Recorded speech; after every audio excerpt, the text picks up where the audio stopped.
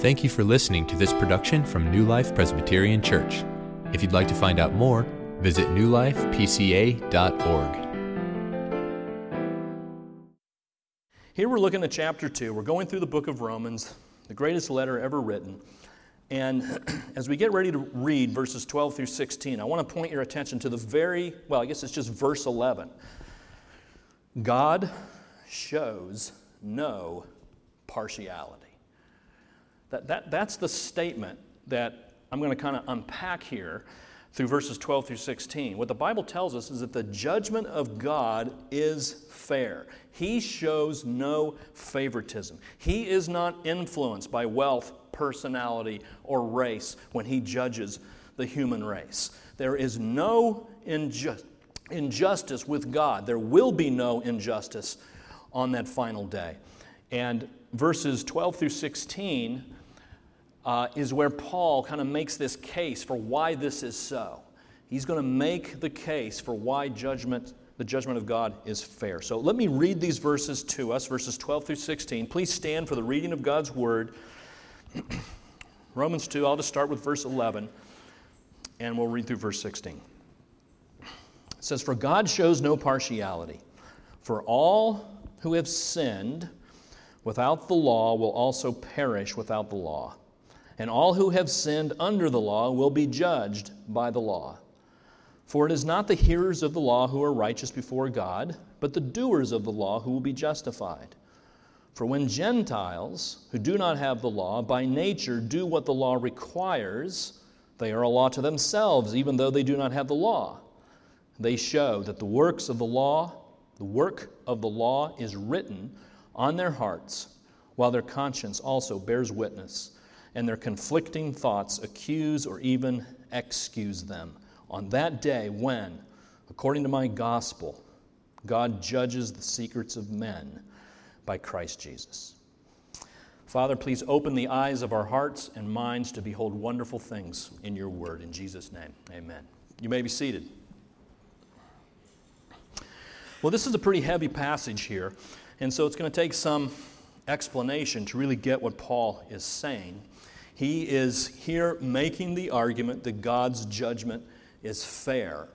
And he's making this argument by saying this, that on that final day, people will be judged according to at least three things that we see here in this passage. And the first is this: people will be judged by what they have done in their lives on that final judgment day. Verse 12. In verse 12, we see that there are two categories of people that Paul has in mind here. First category is the Jews. Now, he doesn't name them here in verse 12, but this is who he's referring to in verse 12 when he talks about those who have sinned under the law. The Jews are the people who were given the law of God. So they were what we might call religious people. That's how I referred to them last week. And so I put that in quotes. We use that term loosely, but we might call Jews the religious people, the people who have an interest in God and a devotion to God, some kind of understanding of God. They would be the typical churchgoer today. That's one group of people that Paul has in mind here. But by having the law, what I mean is that we read in the Old Testament that God gave the law to Moses on Mount Sinai in the book of Exodus, and God had that law written down so that the nation of Israel could read God's law and understand specifically and in detail what he desired of them. And that was a privilege given to the Jews, given to the nation of Israel. God did not give the law to the whole world or to any other nation besides the nation of Israel. And so that's one category of people that Paul has in mind. The second category are Gentiles. And those are those who do not have the law. In verse 12, he talks about those who have sinned without the law. So the Gentiles is a reference, or the Greek, as Paul refers to it here in this passage. The Gentiles is basically everybody else who's not a Jew. It's the rest of the world. It's those who did not receive the law of God. So we might call these people the non-religious people. They're not interested in God. They're living their lives apart from God. They're, in kind of modern terminology, they're not regular churchgoers. Now, they do have an internal law written on their hearts. We're going to see that in just a moment. But what Paul's point is here is that the law was not given to the Gentiles externally. For instance, the Ten Commandments that were read just a moment ago, written down for Israel. That law and the rest of the Old Testament law were not given to the Gentiles. So the Gentiles don't have the law, the Jews do have the law. Now some questions are raised here, and Paul is seeking to answer them with regard to this question about whether God is fair in judgment. So the first question is this: is God going to show favoritism to the Jews because they had the law? Because God chose them as His people? Are they going to get some kind of a break on Judgment Day? Are they going to get a pass? Just because they happen to possess the law. Independent of what they did about the law, the fact is God gave them the law, and you can see the average Jew thinking, well, God must have some special favor upon us. We're going to be okay. It doesn't matter how we live or what we do. We've got the law. We're okay. That would seem to be unfair, wouldn't it? And what Paul says is, no, the Jews are not going to get a pass. Because in verse 13, he says, it's not the hearers of the law who are righteous before God, but the doers of the law who will be justified. Now, he's not saying that a person can be justified by obeying the law. He makes that very clear later in the book of Romans. The point that he's making here is that the law was given to the Jews so that they would obey it, not just so that they would hear it and listen to it. And that's the same thing here. When you come on Sunday mornings and you hear the word preached, or you go to Sunday school and you hear the word taught, I hope you don't go away thinking, well, I heard the word, therefore I'm okay. No, what the Bible calls us to do is to respond in faith and obedience to what we've heard. And for the Jews, that didn't always happen. They, as you know, throughout the story of the Old Testament, were constantly and repeatedly stiff-necked and hard-hearted. So Paul's making the case here that the Jews are not going to get a pass. There is no injustice with God on this issue. And implicit in this, kind of undergirding this idea, is this. It's that the Jews are going to be held to a higher standard of living. There's a greater expectation for them because of this privilege. Do you notice verse 12? Again, going back to that, second half of the verse. All who have sinned under the law will be judged by the law. They were given the law, so the law, the written law, is going to be used on Judgment Day to judge the Jew and the religious person, to kind of update it. Anybody who has a law. We have the law today as Christians. We have the Word. And what Paul is saying is there's an increased expectation because of the unique and special privilege that was given to the Jew at that time. So that's God's fairness and His justice being played out here. Now, the second question that somebody might ask is this. Well, what about the Gentiles? Are they going to be judged by a law that they never had? How can we hold them accountable for obeying the Ten Commandments when they never saw it and never read it and never had the opportunity to consider it? And what Paul says here is, no, there's no injustice here. There's no lack of fairness here because, again, in verse 12, all who have sinned without the law will also perish without the law. And what Paul means here is that God's not going to pull out the Ten Commandments of the Old Testament to the Gentile who's never read it and say, see, you never did these things, therefore I'm going to judge you. That would be unfair, wouldn't it? To judge them for a standard they never saw. What Paul is saying is that's not the standard by which they're going to be judged. But notice here that he's not saying the Gentiles are going to get a pass.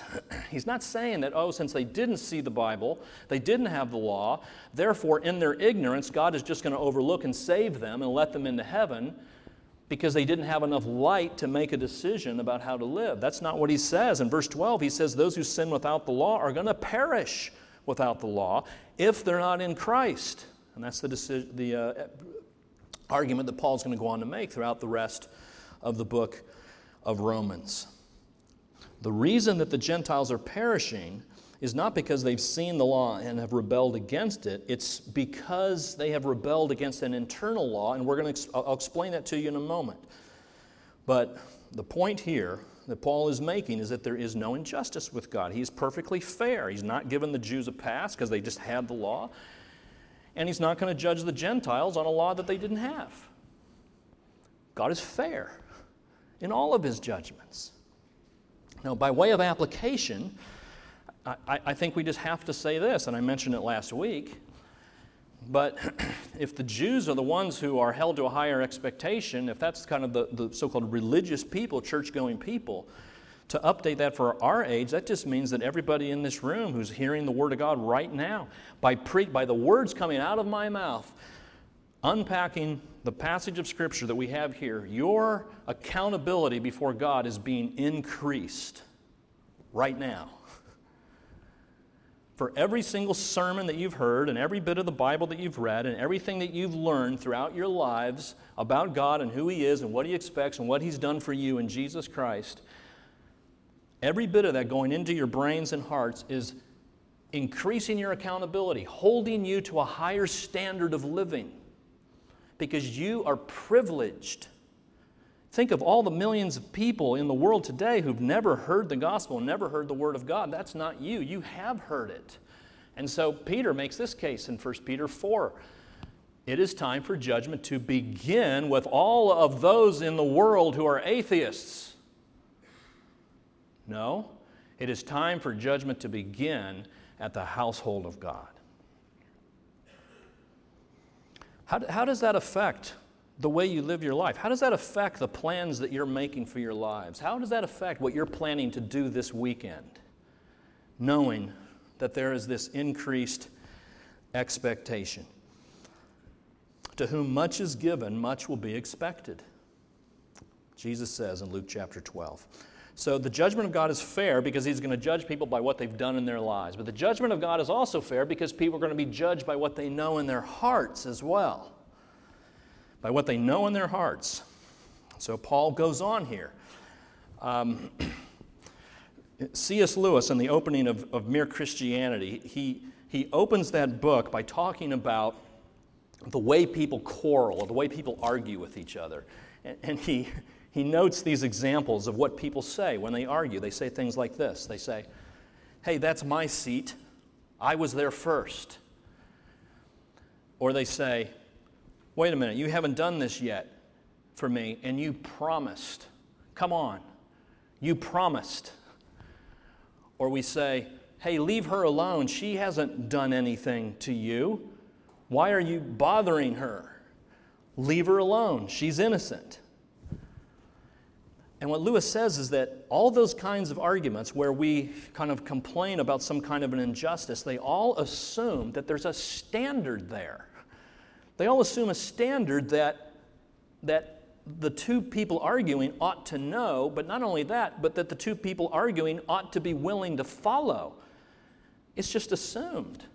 Come on, you promised. What's the complaint? That when you make a promise, you keep it. And if you don't, you violated something. You've done something wrong.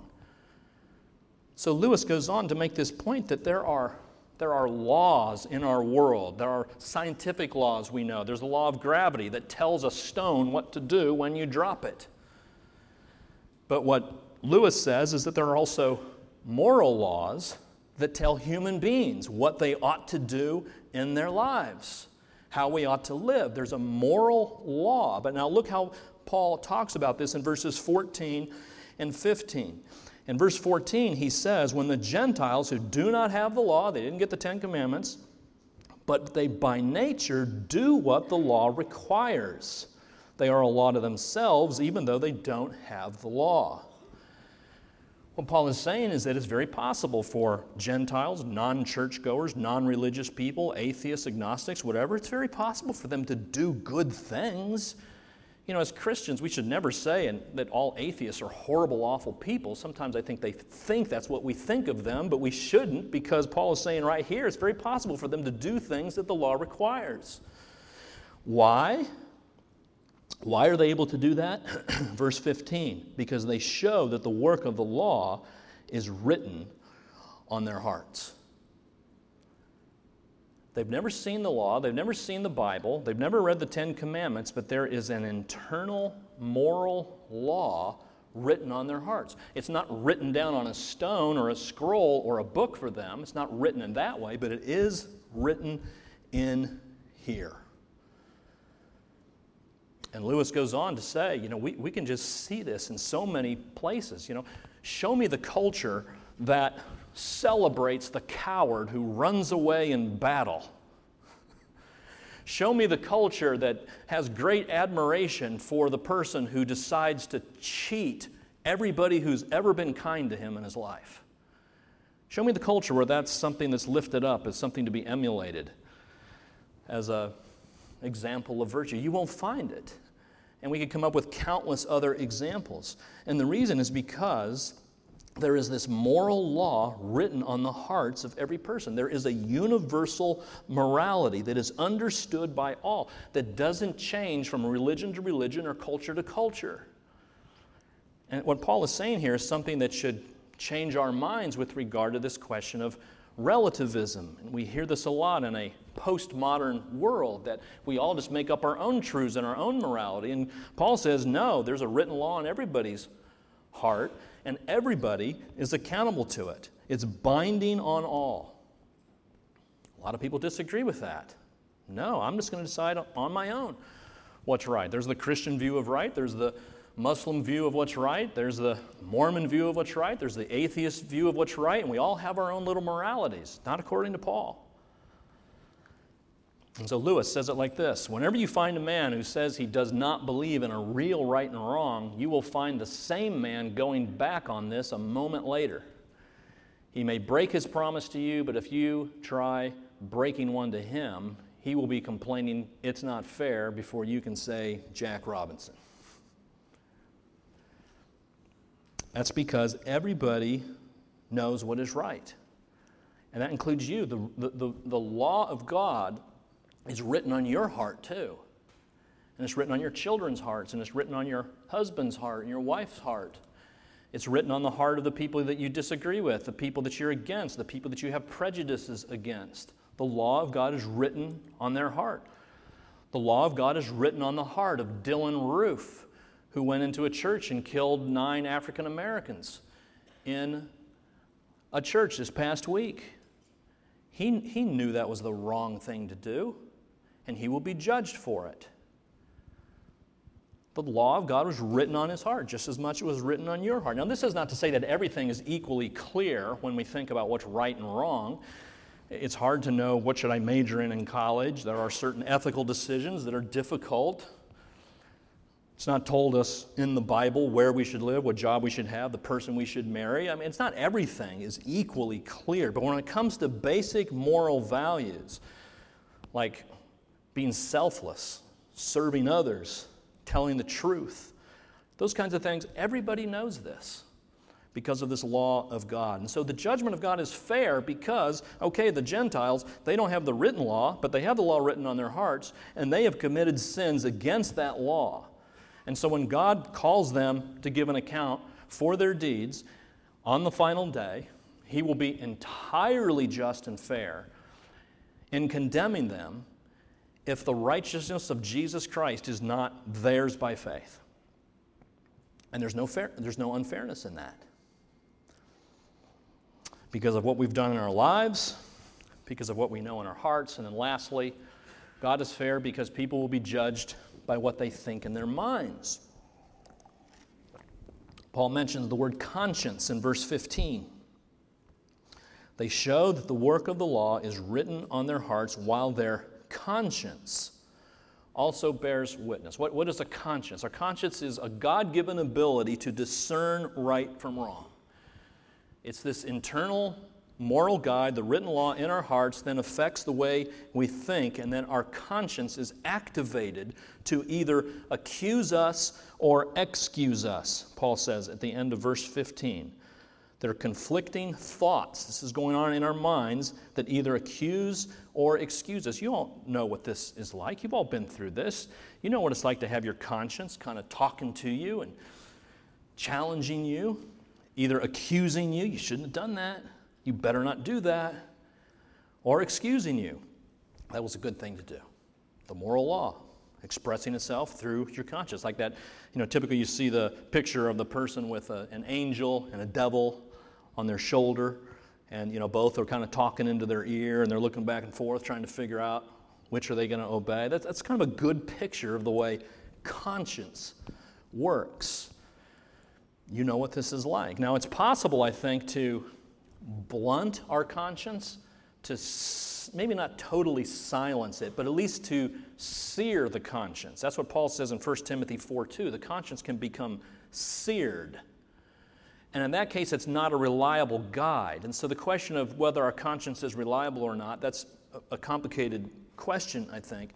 If the conscience is seared, it's not reliable. But for most of us, it is reliable, and our conscience will become increasingly reliable to the degree that you are transformed by the renewing of your mind, exposing yourself to the Scriptures, and listening to and conforming your life to God's Word. The conscience becomes a more reliable guide. But with this question, will God's judgment be fair? Well, again, the answer is yes, because we all know that we have silenced our consciences on various occasions. All of us know that. You've done it, and I have too. Our conscience is accusing us, and we just say, I'm just going to turn away. I'm just going to put a blanket over that because I want to do this. And this is why we have to be careful about making judgments on whether God's judgment is fair or not, because none of us knows what's going on in the consciences of people throughout this church and throughout the world. You don't know, but God does. God knows what's going on in the minds of every conscience. And so He is perfectly capable, competent, and in a perfect position to make judgments on human beings. He goes on to say in verse 16, on that day when, according to my gospel, God judges the secrets of men. God's going to judge our secrets. There's that song by Sufjan Stevens it's about John Wayne Gacy, who was a serial killer in Chicago many years ago, and the song ends, Sufjan sings, in my best behavior, I'm really just like him. Look beneath the floorboards for the secrets I have hid. What are your secrets today? Those things going on in your mind and in your conscience, and nobody knows about it. But God does. And that's why He's going to be perfectly fair in His judgment. Well, let me conclude here by just noting this. There is hope for those who are going to face Judgment Day one day, and that's all of us. And musicians, if you want to come forward, this would be the time to do that. Notice how this passage ends. Notice here in verse 16 that this judgment, it says, is going to take place by Christ Jesus. God judges the secrets of men by Christ Jesus. This is part of the gospel. Isn't that interesting? We think of the gospel as just merely forgiveness of sins. The gospel involves judgment. Because the gospel is not just deliverance from your bad self-esteem or from your unhappiness. The gospel is deliverance from the judgment of God, the wrath of God. And this is here in verse 16, because what we're told is that Jesus is the judge. On Judgment Day, the one to whom you will give an account is Jesus. And if you're a Christian, that's really good news. When I was in Indianapolis, I got a speeding ticket once driving to work, going downtown, and can't really remember why, but I decided I would contest it for some reason. And so I remember I went to the courtroom, and I was standing there before the judge, and the judge recognized my name and said, you know what, I know your grandfather. I said, really? Yeah, Robert O'Bannon. And just kind of went on talking about my grandfather and how much he liked him.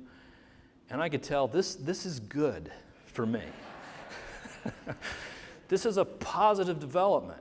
And sure enough, the judge had mercy on me. and just waive the ticket because he knew my grandfather. Well, friends, the situation is so much better for the Christian, for you who have placed faith in Christ, because when you stand on Judgment Day before Jesus, you have the assurance that the judge is also your Savior. He doesn't just know your grandfather. He's your Savior. He's the one who came and died for you and shed His blood for you to pay the penalty for all that you've done in your life, for all that you've known in your heart and have put aside, for all the secrets that you have coddled and cherished over the years. Your judge will be the one who has wiped them all away. And there's only one fair and righteous judgment on that day for the Christian, and it's this: not guilty, righteous in my sight through faith alone. That's the judgment for the Christian. Don't you want to be a Christian if you're not?